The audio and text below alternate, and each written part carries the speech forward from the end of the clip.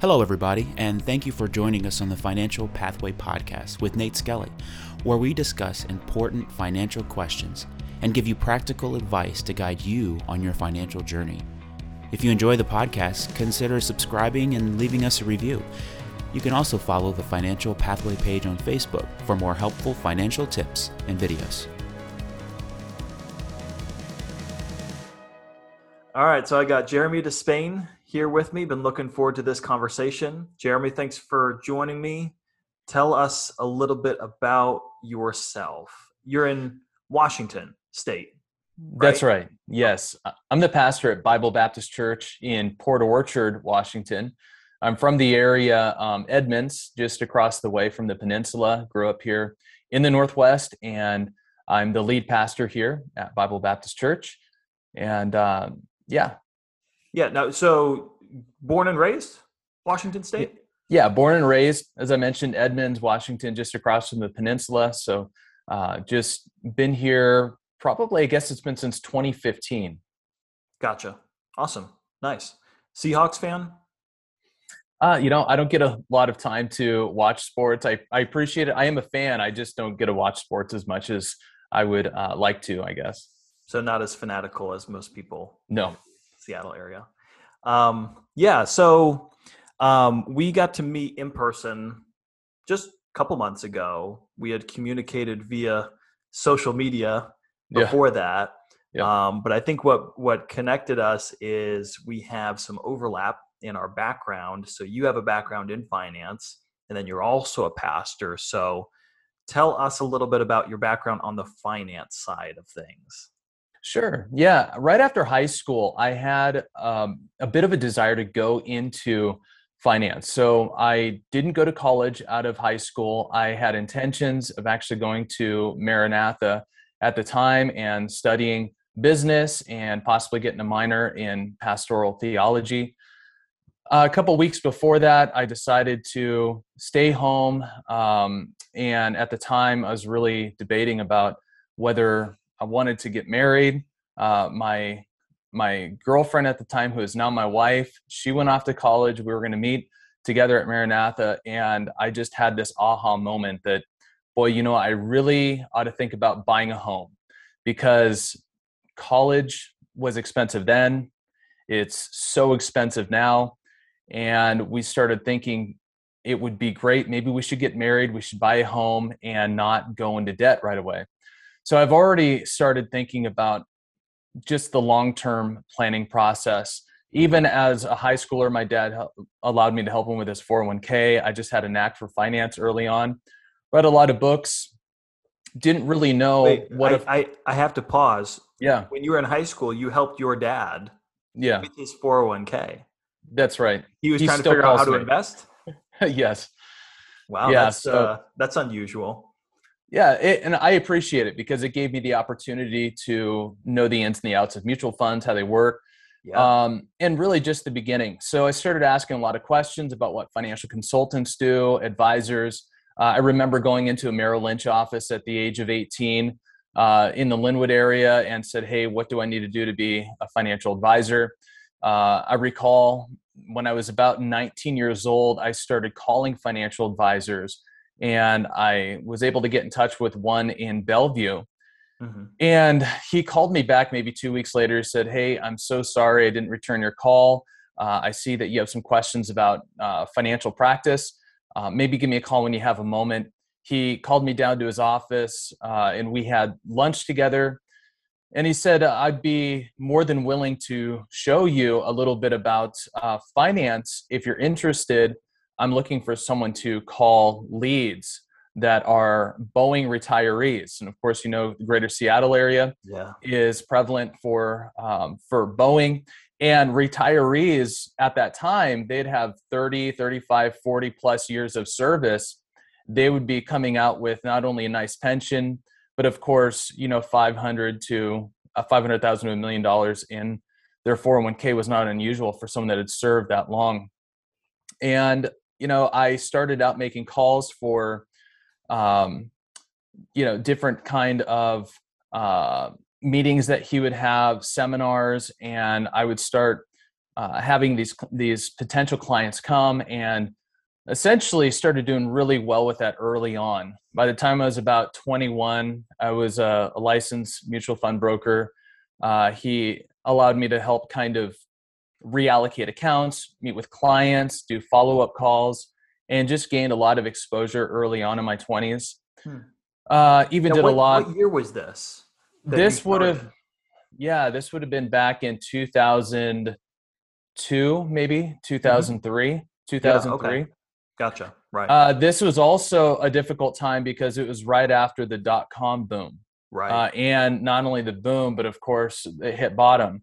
And so I was cleaning up a lot of the bloodbath of that in conversation. So I learned not only how to invest, but also how to have hard conversations with clients about complete losses, which was also helpful because even today, it helped me to recognize that whenever you invest in something, you ought to look at the potential downside. You want upside potential with downside protection. And I learned that quite a bit. I learned about asset allocation, about not being overexposed to risk. And I also did a lot of trading. We did a lot of active trading. This advisor had about $250-300 million under management, which is quite a bit of a portfolio for an independent practitioner. Yes. So it was a great experience. In that time, I really felt like I was still called to ministry. Early on in my teens, I still felt called to ministry. So there was this struggle going inside. So I did go back, do some more schooling, in theology. And through that time, I ended up working at Wells Fargo Bank. After that, I worked at KeyBank, even in transition, coming here to be the pastor. I worked part-time as the associate as this pastor was transitioning out into retirement. I, on my own free will, decided, even after being out of finance for 7+ years, I went back and started managing a bank, got relicensed, and just was very fulfilling in that way in helping people. So I have quite a background. I would say about 10 years in finance, 12, 13 years full-time ministry, and a lot that goes on in between there. But that entire time, I've really spent some time in trying to understand personally as well as professionally how finance works in ministry in real life. Yeah, that's great. Now you're just full-time in the pastorate now, right? That's correct. Okay. So That's correct. when did you make that transition away from the bank? Sure. I mentioned in 2015 that I came here to Port Orchard as and understand that I'd be transitioning into being the pastor. In 2018, I guess I was with Key for a few years, and I decided to transition into the full-time pastorate once the pastor here officially retired. So we were blessed to be able to do that. Church takes care of us well, and it just, the demand on time, the size of our congregation, things that are going on in this season of life seems to be the best move for us. Gotcha. That's great. Yeah, and it was part of knowing a little bit of your story and your background in finance that said, man, we got to talk. We got to do an episode together, because having been on the inside, you've seen the good, the bad, the ugly. Yeah.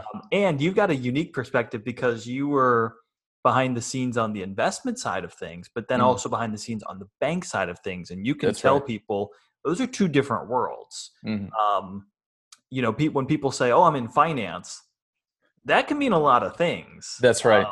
And there's somebody could be spend their life in finance and actually really not know anything about investing, or vice versa, live their entire life in investing and not really know too much about retail banking or the lending side of things. There's going to be overlap, but as far as like having expertise, so coming from a world of finance now into pastorate, now full-time pastorate, have you learned anything along the way from the world of finance that you feel like's helped you in your role now?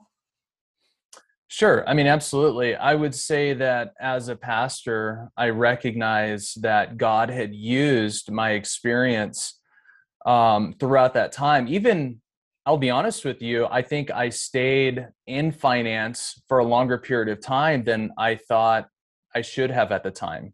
whether it was because I was struggling with the decision to go into ministry, what that would look like, schooling, preparation. And I've just learned it's like our God. It's so typical of what he does is he'll take all of our experiences, whether they were a good decision, bad decision, unsure, and you recognize God packages all of that and he has a purpose for it. And looking back, I'm thankful that I've had that experience because it certainly has helped me as a pastor to move forward with making decisions for our church, in helping our members, in really having a broader understanding of how things work practically. We understand that finance is not only a communication issue in marriages, it's a communication issue, just generally speaking. For those that maybe aren't even married, they're not even communicating with their banks. They're not communicating with people that they owe. And it just becomes a disaster. And it's something that people would rather just ignore instead of move forward with.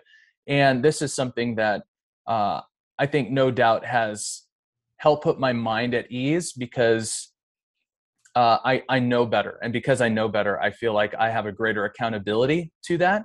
Mm-hmm. And so I'm thankful for it. Yeah. Yeah, it's an interesting point you bring up, how our relationship with money is a funny thing. And sometimes we opt for the bury our head in the sand approach. And things don't get any better on their own. That's right. So I have a little bit of experience working in a bank branch, as a banker, not as a manager. Mm-hmm. But it's an interesting, I think the banking industry is a lot different than it was 20, 30, 40 years ago. It's definitely really, like today, the Bank of America and Capital Ones, they want everything to be online. They don't want people in locations. Capital One doesn't even have locations. It's like, no, you do it all on your app, on the on the computer, at the ATM. But some banks are very much, and banks traditionally were very much a community space. It was very much a relationship-built business. So I think you were probably trying to navigate that line as a branch manager to where it's like, okay, we build relationships with people, but at the same time, we're trying to utilize technology. In that sense, overseeing a small branch and seeing people on a regular basis, do you feel like there are parallels with pastoring in that? Does that make sense? Certainly, yeah. The local church, no doubt, is an organization that requires financial oversight. So we need to understand that. And unfortunately, I don't think too many Bible colleges or universities spend much time in teaching pastors the importance of the fundamentals of that oversight, because it is organization. And it's not essential, of course, that a pastor has a financial background like myself or maybe someone like you, but someone on the team should be responsible for helping the pastor and the team to steward the contributions that come in. Yeah. It's unfortunate because I see that pastors feel the need to retire preaching in the pulpit because they've not planned for the retirement years. Mm-hmm. What they often forget about is they think that retirement is all about investing to save up this big nest egg, like traditionally it's often taught. I see that quite a bit by financial advisors. It's pretty easy to just throw up some projections and say, if you were to save this amount of money over this period of time, this is what you'd have. And people think that's what retirement's all about. The reality is that if you're not healthy and if you don't plan for unexpected health or disability, things of that nature, that could actually be an issue, so that's a problem. Pastors suddenly, they turn 60 years old and they have a health concern and they realize I didn't save any money to help myself. Now, even worse than that is they didn't even consider their spouse. They didn't consider the situation that could have happened had they, been, seriously injured or have health issues. And they're not even considering ministry transition. If they love their ministry and they want to see the church move forward, boy, then they have to be thinking about the fact that they can't just be 85 years old and be preaching the pulpit just to generate income, when often it's guised as, men of God don't retire. And I'm not even suggesting, I would say one thing that I have learned over the years is that, we have this functional kind of rule in our house. When we talk about finances is, honey, our kids are going to grow up and they're going to be gone. Let's enjoy as much time with our kids. And if we have the opportunity to spend the money and we have the money, let's do it. I'm all about spending money just as much as I am about saving money. I don't want to be 70 years old with $3 million plus in the bank and look back and say we had no memories, but we scrimped and we saved. And I think that for the Christian, I think there's this misnomer because we've bought into this idea that to have an enormous multi-million-dollar nest egg is what gives us security. But we know that financial freedom is actually not the objective of the Christian life. Now, as an American, as income earners, boy, if we have the ability to do that, we ought to. We ought to take advantage of it. We ought to be great givers and things of that nature. But we shouldn't think that financial freedom is an objective of the Christian life, because it really is not. It's just a privilege that we get, and while we can earn money, let's be good savers and stewards of it. Yeah, that's really well put. We gotta go back it up and say, okay, why am I doing this? Why am I trying to accumulate money and save for the future? Is it just so I can just kick back and spend the rest of my days on a beach somewhere and take it easy and just be a consumer now? Right. There's a guy, his name is Carl Richards. He's fairly well known in the financial advisor space as far as a communications expert. He does all of these drawings, Sharpie drawings that are very simple but powerful to convey a powerful thought. One of my favorite of his is it's a Venn diagram with two overlapping circles, and it's experiences and people you love are the two circles, and where they overlap, he writes, spend the money. In other words, really, at the end of the day, why are we making the decisions we are to save or spend the money? What's it for? And sometimes, right, we just get in this mode of like, well, I'm saving for retirement. But why? Why am I being stingy or passing up opportunities to spend time with my spouse, my kids, to experience something that will be a lifelong memory, just for, just to penny pinch for something in the future? I want to back up for a second because you've been in finance. You understand the importance of financial propriety, being very transparent and having parameters in place as far as church funds. There's a lot of churches that I think if people were to see how they manage their church funds, they would be horrified because there is no organization. What help us out? What are some practical ways that churches can take to safeguard the management, the organization, and the use of church funds? This is a good one. I think that, when I took over the pastorate here, one of the things I thought immediately is that everything should be in dual control. And that comes more from the banking background. Yeah. That, sometimes people get the idea that, you don't trust me. That's why I can't make the deposit by myself. I do trust you. And dual control has nothing to do with the people you don't trust. It's the people that you do trust that you don't want accusations to come out, right? Yeah. And it's why we have boundaries in our life, generally speaking, right? Whether they're moral boundaries, that we keep because we want to make sure that we, with our most trusted people, aren't getting accusations. And we want to also protect ourselves from temptations, that can arise. So I think it's healthy to make sure that we think about having dual control. We should have written procedures of how it's to be done. I think if possible, do as many transactions online. I know it can be expensive. Transaction fees are not fees that people want to pay. And in fact, I think that when first online giving came out, a lot of sort of, I guess you can call it the old school way of doing ministry, when you're just used to cutting a check, taking in cash, really look down at that because of the fees. But I would say if you can try to drive as many contributions online, I think it creates the best record for the church, the best record for, the giver. I think that the fee is relatively small. I don't like paying for a light bill. I don't like paying for heating in a church.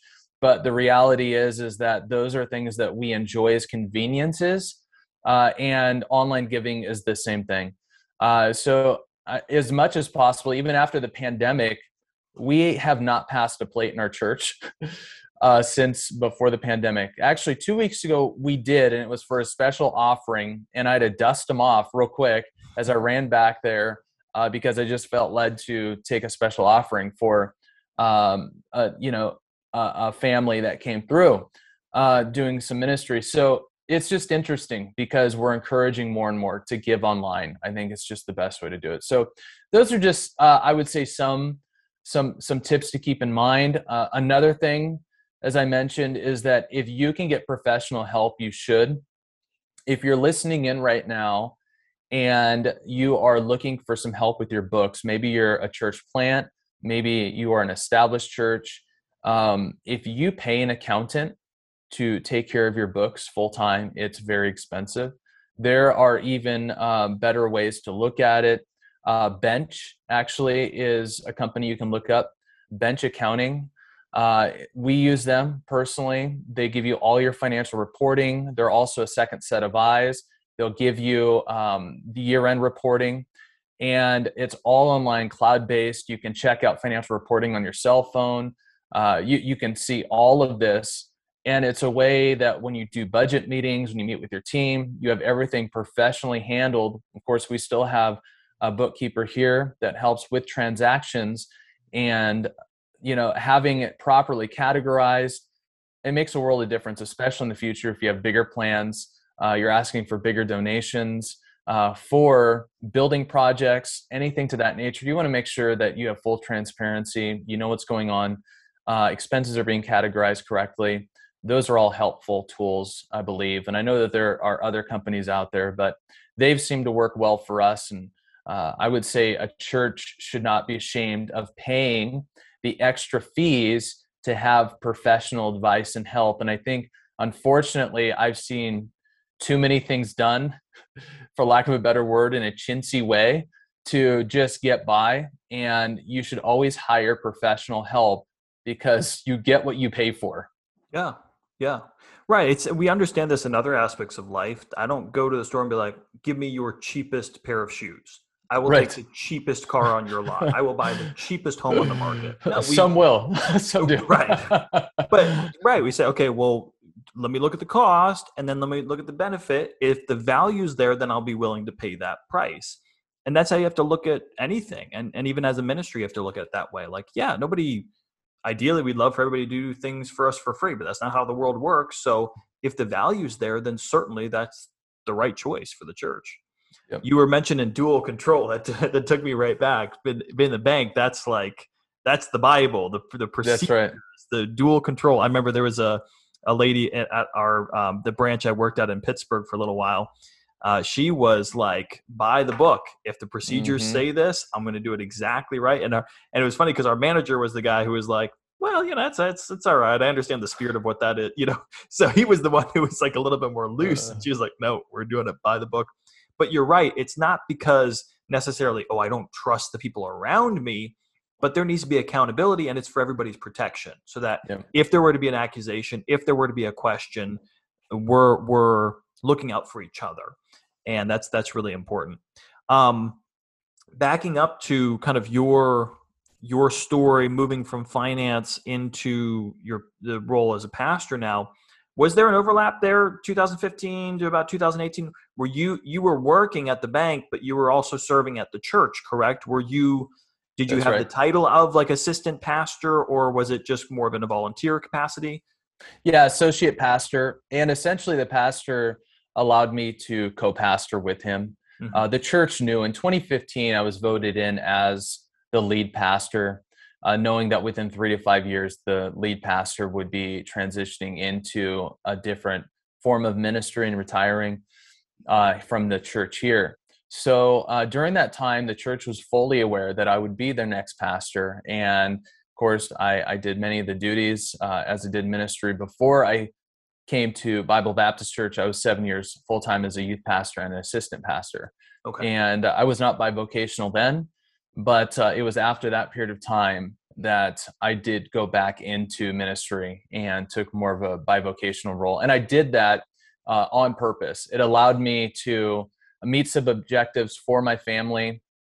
The pastor did ask if I wanted to come on full-time. It was a personal decision that I made that I feel was good for the church because the pastor was still full-time. It helped with our budget. And I believe it helped us to meet the objectives of buying a home, getting established here. And it helped me to get to know the community because while I'm from the Northwest, the peninsula is a very different culture. Over here, it's a little more rural, slower pace. I'm more from, the greater Seattle area. And it allowed, and even where I was in Bremerton, it's somewhere in between. So I did get the lay of the land a bit, got to know the area. It gave me great opportunity. Mm-hmm. Gotcha. From that season of working both regular job, working in ministry, bivocational, what advice would you give for guys who are in that space, thinking about going that direction? A lot of guys, just maybe by necessity, because their church doesn't have the budget to pay them full time, or and then sometimes just by choice, they decide, I think it's just best for me and my family if I'm working this job and also serving the church. But what advice would you give based on your own experience in doing that? I would say don't allow yourself to think that full-time paid ministry is the pinnacle of your calling. Okay. So let me just reiterate that. There's this idea that full-time paid ministry is really the high point of ministry. And I see that sometimes even in assistant pastors or part-time youth pastors, those that just don't have a full-time paid capacity. I cannot wait till I am a full-time paid pastor because then I will have arrived. Let me say this, that it was a hard decision in 2018 for me to quit my job at the bank. That might sound silly to some people, but I enjoyed my job. If tomorrow, let's say the pandemic did not go well for our church, which by God's grace, everything's gone well. We provided for all of our staff, provided for my family. I was ready and willing. And even still, if at any time there was anything that threatened the finances of our church, I probably have 10 plus contacts that I can call and probably have a job next week. Mm-hmm. Like I don't burn bridges. I keep a good network. I try to be a good testimony. I want to know who's still in. I walk into branches still today and I can tell who is at what bank, what they're doing. Like I stay in touch with people. I think that's important. Yeah. And to me, there's great fulfillment in knowing that part of being a provider for my family is not just trying to fulfill the career path of being a pastor.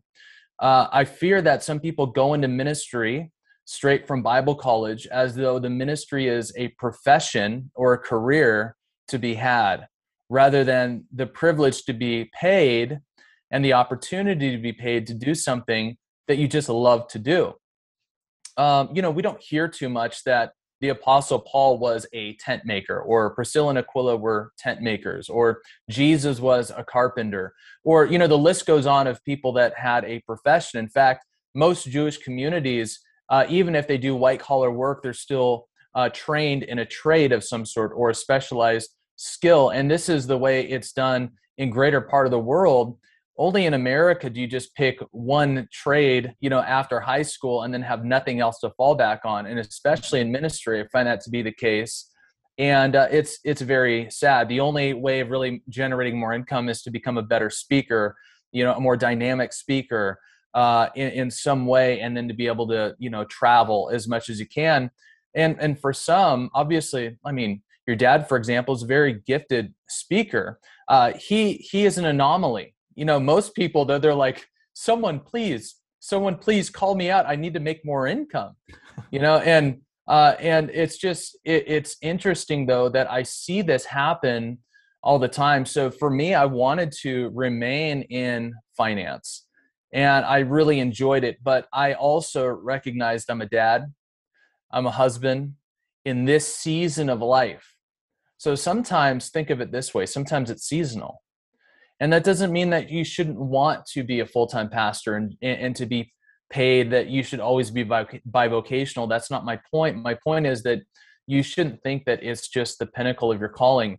And if you're like most pastors and you work outside the pastorate, you should feel blessed that you have the opportunity to make that extra income and to impact people in the real world. And I would say that's the key point, is that God is using you where you are. And every message that you preach about making sure that people are being an example in their sphere of influence, that, boy, it must be so hard to, come to church in the middle of the week because you're hearing curse words fly out of people's mouths, or just living in the world, you're getting beat up by the world, and then you have no idea what it's like to actually walk in their shoes. You have no idea what it's like to be around people, to be around a corporate atmosphere. And some people might think like, yeah, but Pastor Jeremy, you worked in white collar business. I'm telling you what, like the white collar world is just as crooked as the blue collar world or any other part of the world. I mean, it's just, it's just the devil dressed up in a suit, which is also why, even for my conservative roots, that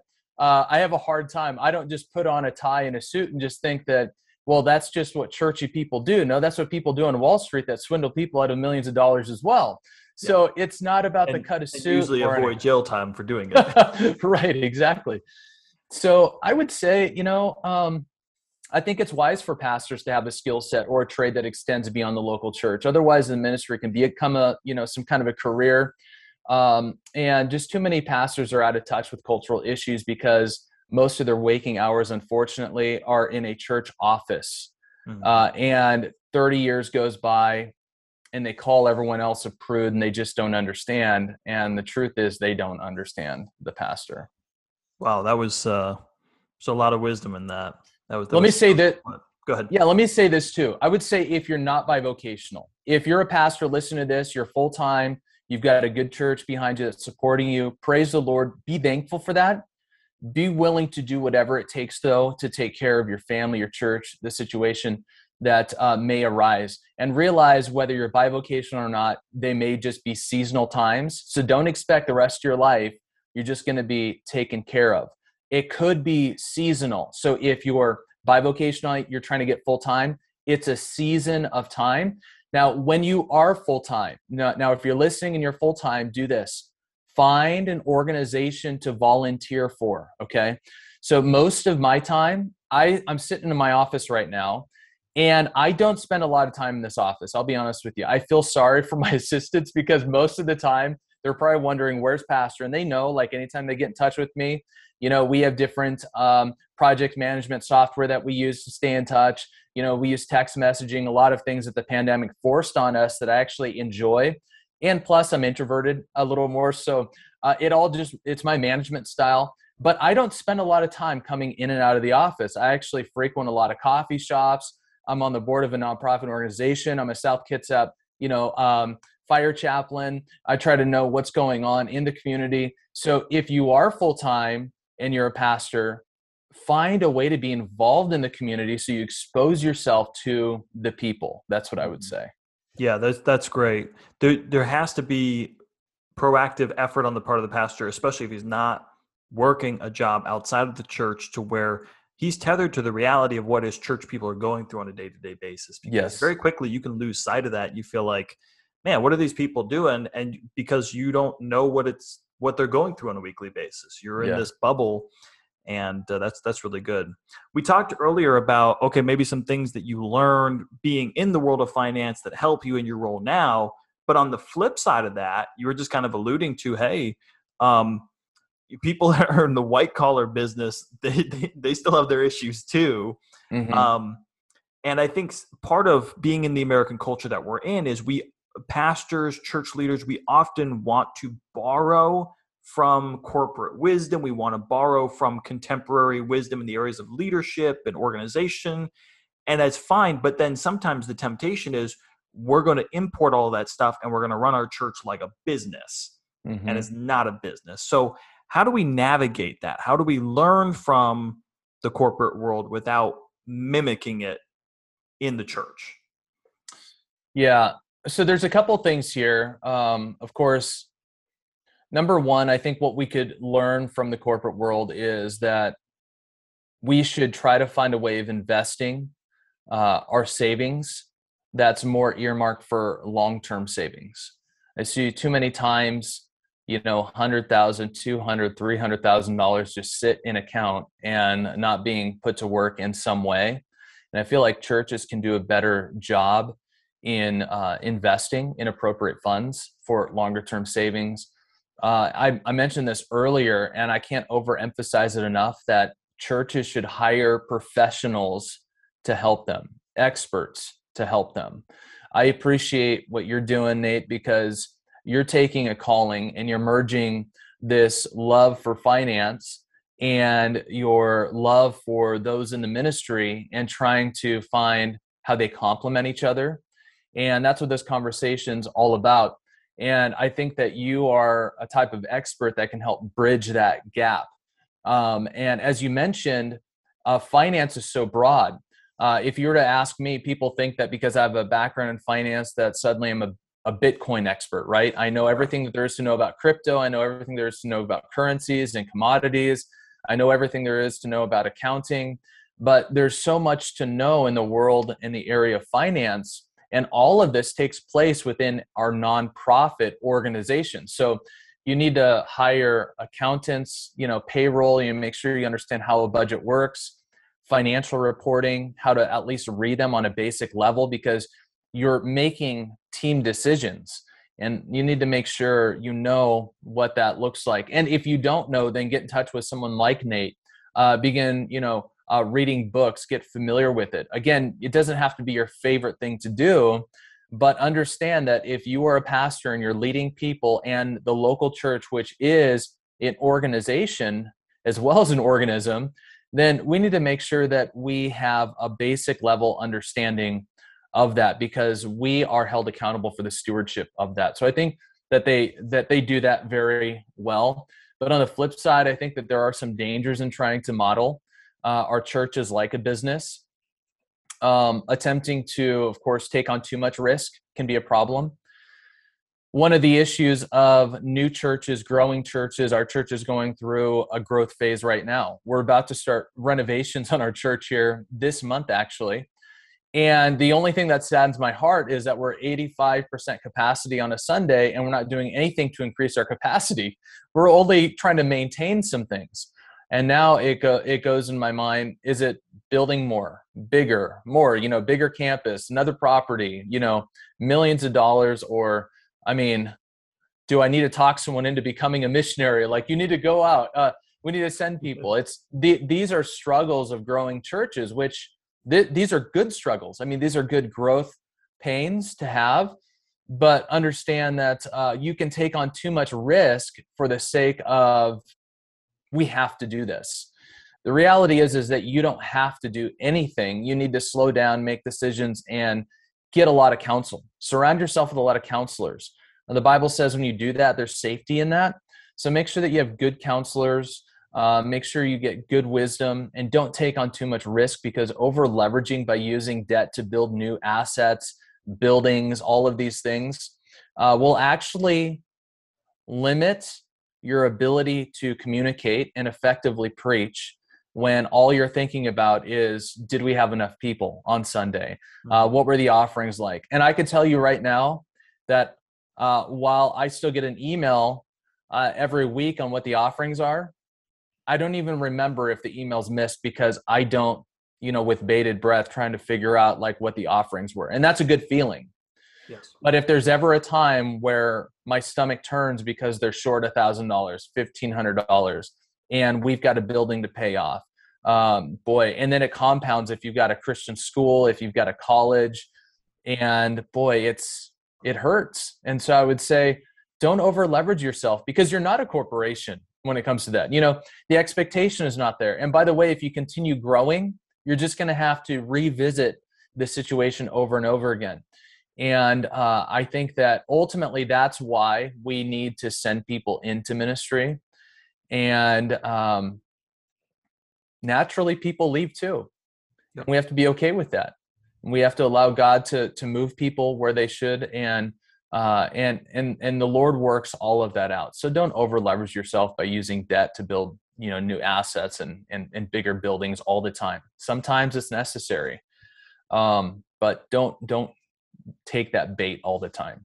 Yeah, I totally agree. We have a tendency to want to look at growth or success just by numerical sets. Mm-hmm. Is the giving more than it was last year? Is the attendance more? What about this program? And there's a place for that. I think there probably are examples of churches that don't care about those, and that's to their detriment. But that's not the only way that we measure growth. And actually, it's not a way to even measure the most important growth, which can't be measured by metrics. And so, not losing sight of that. Mm-hmm. Well, Jeremy, man, there's some more questions I wanted to ask you, but I think for sake of time, we're gonna just try to wrap it up there. Man, you shared some great ideas, some really practical things too, I think, for pastors to learn from your experience. Why don't we do this before we go? Tell people where they can connect with you. Tell them about your YouTube channel as well. Oh, sure. So you can check me out on YouTube at Jeremy Scott Despain. I run a channel, Actual Faith, try to help both Christians and sometimes unbelievers with big questions about God, theology, and Actual Faith is really a ministry to help those that are trying to understand faith. I have this saying that actual faith is trusting and believing the unknown because of the known. And this is something I'm very passionate about. So many believe that faith is sort of this blind leap into the darkness when we know, especially coming up around the corner with Easter, that we're celebrating the resurrection. And there's great evidence and great reason for why we believe what we believe. So I spend quite a bit of time directly answering some questions within a 5 to 10 minute segment. And I also do some long form content with some interviews, sort of like what you're doing right now, with atheists, with agnostics, also with believers, and even with some Christians that have varying viewpoints from myself, and really trying to get to the core of what essential Christianity is. So maybe it'll be a help to your listeners. And I'm thankful that I could be on today. And I hope that we'll be able to chat again. Maybe I'll have you on my channel and talk to you a bit about your background as well. Yeah, man, Jeremy, I really appreciate it. It's been great. You shared a lot of helpful stuff. I hope folks will connect with you. Check out your YouTube channel. It sounds like some great stuff over there. Okay, thanks everybody for listening, and I'll see you on the next episode.